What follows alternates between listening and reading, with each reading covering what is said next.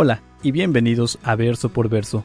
En este espacio estaremos estudiando la palabra de Dios en la voz del pastor Juan Parra. Si aún no tienes alguna iglesia en donde congregarte, te invitamos a Capilla Calvario de Oxnard. Estamos localizados en el 1925 Eastman Avenue, en la ciudad de Oxnard, California.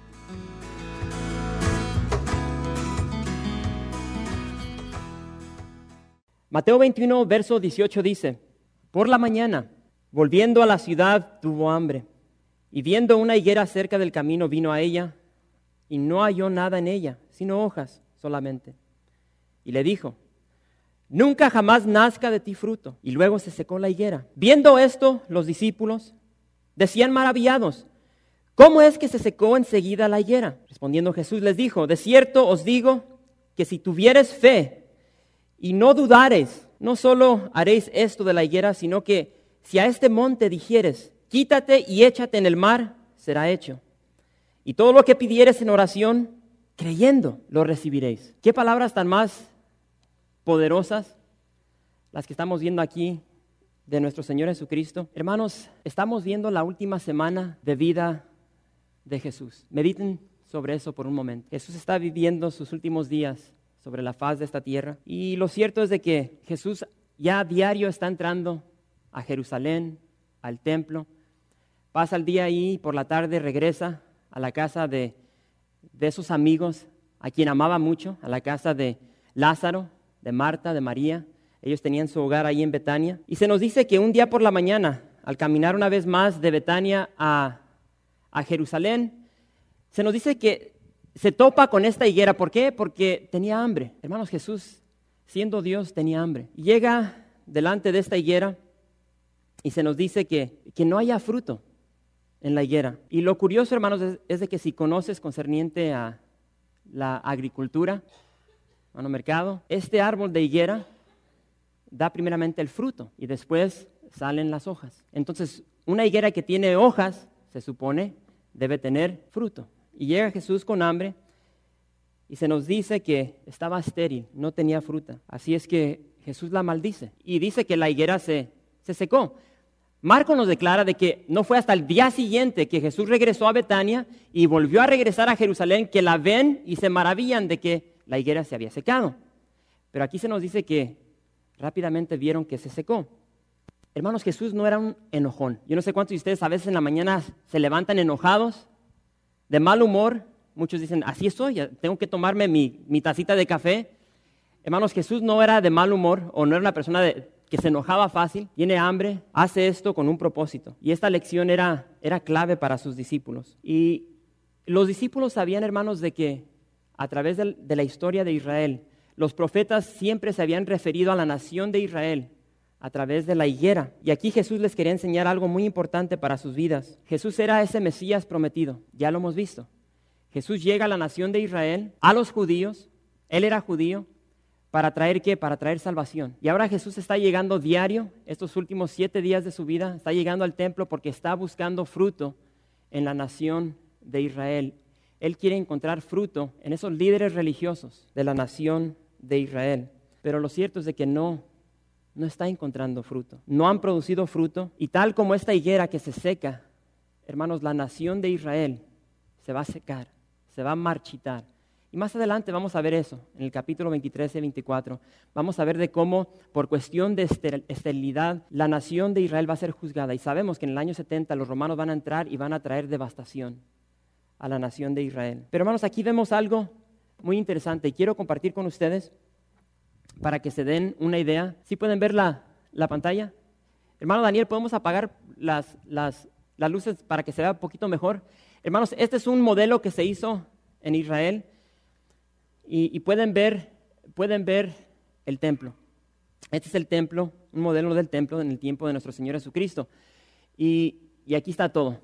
Aquí pueden ver el valle de Cedrón. Aquí donde está la lucita verde es donde se encuentra el Monte de los Olivos. Ahorita lo vamos a ver. Estas son las entradas principales para entrar al templo. Y hermanos, aquí es donde llegaba Jesús. ¿Recuerdan la historia cuando era un niño Jesús que lo dejan en Jerusalén? Sus padres se regresan y lo dejan, se olvidan de él. Y cuando regresan lo encuentran aquí. Y aquí es donde acostumbraban todos los líderes religiosos llegar y dar sus enseñanzas. Entonces aquí pueden ver el modelo. El día de hoy se ve así. Entonces aquí estamos parados sobre el Monte de los Olivos. Betania estaría más o menos donde están ustedes. Así es que Jesús viene, desciende, baja el Monte de los Olivos, pasa por el Valle de Cedrón y va rumbo hacia acá para entrar por los escalones, para entrar a donde estaba el templo. Jesús viene bajando y para entrar al templo. ¿Sí pueden ver lo que está sucediendo aquí? Aquí están viendo una foto de abajo, del Valle de Cedrón, viendo hacia arriba, hacia el Monte de los Olivos. Aquí estamos cerca de la ciudad de David. Y durante el tiempo de Jesús, hermanos, todo lo que es el Monte de los Olivos estaba cubierto con árboles de olivos. Aquí pueden ver uno. Aquí estamos en el jardín de Getsemaní. Y aquí hay árboles, hermanos, que tienen más de 1000 años. Y aquí es donde Jesús llega con sus discípulos y empieza a clamar al Padre, buscando fortaleza. Y hay muchas personas, hermanos, que no creen en la persona de Jesús. Cuando llegas a Israel y ves estos lugares donde vivió Jesús, donde se realizaron tantos milagros, tu perspectiva, tu fe cambia. Este es el lugar del jardín de Getsemaní. Y aquí pueden ver los escalones. Estos escalones, hermanos, son del tiempo de Jesús. Jesús caminó por estos escalones. Y aquí pueden ver los escalones originales y aquí ya pueden ver ya cómo los han modificado, pero estos son escalones del tiempo de Jesús.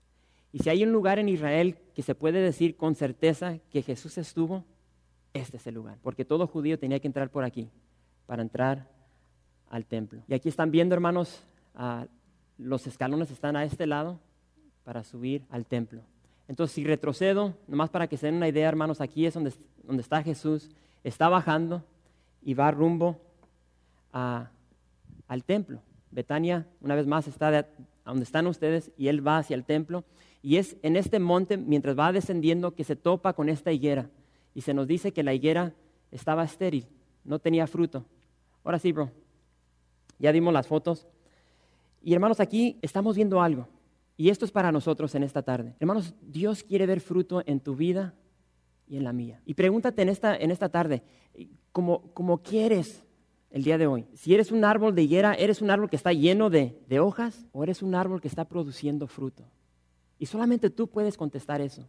Y aquí Jesús, ¿a través de qué, hermanos? A través de la oración. Porque Él hace una oración y maldice la higuera. Y ellos están tan asombrados, dice que están maravillados por el milagro, pero no ponen atención a la enseñanza que les quiere dar a través del milagro. Y la enseñanza es de que hay poder detrás de la oración. Y tristemente muchas veces no oramos. Esa es la enseñanza que Jesús les quiere dar aquí a sus discípulos. Él les quiere mostrar el poder de la oración y el potencial de la fe. El poder de la oración y el potencial de la fe. Y les dice, ustedes pueden hacer mucho más que esto. ¿Qué es lo que declara? Si tuvieres fe y no dudares, no solo haréis esto de la higuera, sino que si a este monte dijeres, quítate y échate en el mar, será hecho. Y hermanos, aquí tenemos que quedarnos en contexto, porque muchas personas dicen, tío, ¿qué? Aquí tengo licencia para empezar a pedir lo que yo quiera. ¿Sí? Y por eso vamos a iglesias el día de hoy y hay personas que empiezan a pedir, tío, ¿qué? Pide tu carro del año. Si ves un comercial de un carro, ve y ponle las manos ahí en la pantalla y, Señor, dame este carro, yo soy tu hijo. Dame esta mansión. Dame una esposa así, así, así, así. Pero tenemos que entender de que existe la voluntad del Padre. Y las oraciones que elevamos a Dios no son oraciones para torcerle el brazo a Dios. Son oraciones que deben estar al par con la voluntad de Dios. Y hay una escritura que quiero compartir con ustedes. Santiago. Vayan a Santiago rápidamente. Nomás para quedarnos en contexto. Santiago capítulo 4 dice de la siguiente manera el verso 3. ¿Están ahí? Dice, pedís y no recibís, porque pedís mal. Entonces hay una forma equivocada aquí en cómo estamos pidiendo. Y después se nos describe esa mala forma. Esa mala forma es para gastar en vuestros deleites. A veces pedimos a Dios ciertas cosas que a nosotros nos agradan, que nosotros queremos, pero esa no es la voluntad de Dios. ¿Sí entienden? Fíjense lo que dice Primera de Juan, más adelantito. Primera de Juan, y con esta terminamos. Y hay muchas más, hermanos, pero por cuestión de tiempo. Primera de Juan, capítulo 5, verso 14. Cuando estén ahí, digan amén. Y dice, Primera de Juan 5, 14 dice, y si sabemos que Él nos oye en cualquiera cosa que pidamos, sabemos que tenemos la petición que le hayamos hecho. Y esta es la confianza que tenemos en Él. Verso 14. Que si pedimos alguna cosa conforme a su voluntad, Él nos oye. Me fui al 15, perdón. Verso 14, y esta es la confianza que tenemos en Él, que si pedimos alguna cosa conforme a su voluntad, Él nos oye. Entonces ahí vemos la bendición de estar en comunión con el Padre, de estar de acuerdo con su voluntad. Hermanos, podemos pedir y el Señor va a responder. Así es que vemos aquí esto muy interesante, lo que estamos viendo.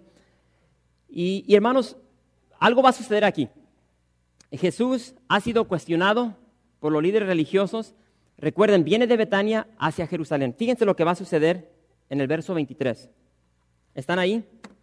Mateo 21, verso 23 dice, cuando vino al templo, los principales sacerdotes y los ancianos del pueblo se acercaron a él mientras enseñaba y le dijeron, ¿con qué autoridad haces estas cosas? ¿Y quién te dio esta autoridad? Respondiendo Jesús les dijo, yo también os haré una pregunta. Y si me la contestáis, también yo os diré con qué autoridad hago estas cosas. El bautismo de Juan, ¿de dónde era? ¿Del cielo o de los hombres? Ellos entonces discutían entre sí, diciendo, si decimos del cielo, nos dirá, ¿por qué pues no le creíste? Y si decimos de los hombres, tememos al pueblo, porque todos tienen a Juan por profeta. Y respondiendo a Jesús dijeron, no sabemos. Y él también les dijo, tampoco yo os digo con qué autoridad hago estas cosas. Hermanos, aquí tenemos un juego de palabras. Jesús desciende el monte de los olivos, llega al templo y le dan la bienvenida. ¿Quién? Los líderes religiosos. ¿Cómo? Cuestionan su autoridad. Yo no sé cómo te sientes tú cuando alguien cuestiona tu autoridad. Bueno, aquí estos líderes religiosos están cuestionando la autoridad del Dios del universo.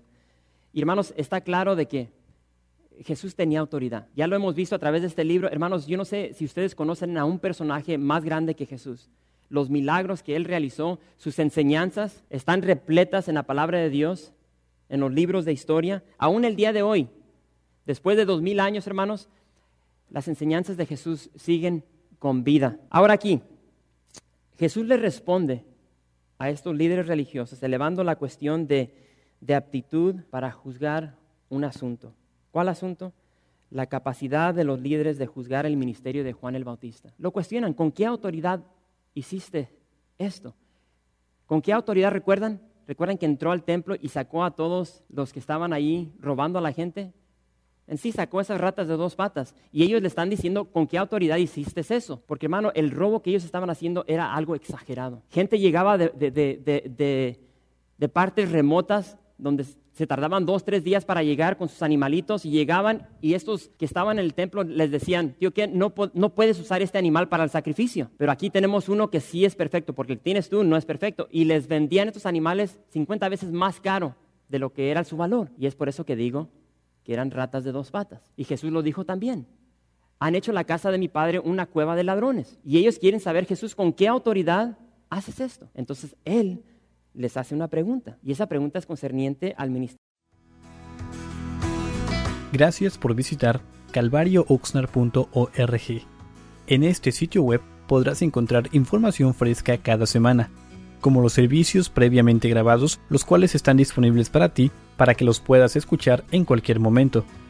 Estamos seguros que este material será de gran edificación espiritual para tu vida y para tu familia. La visión de Capilla Calvario de Oxnard es ser como Jesús, aprendiendo y viviendo la palabra de Dios.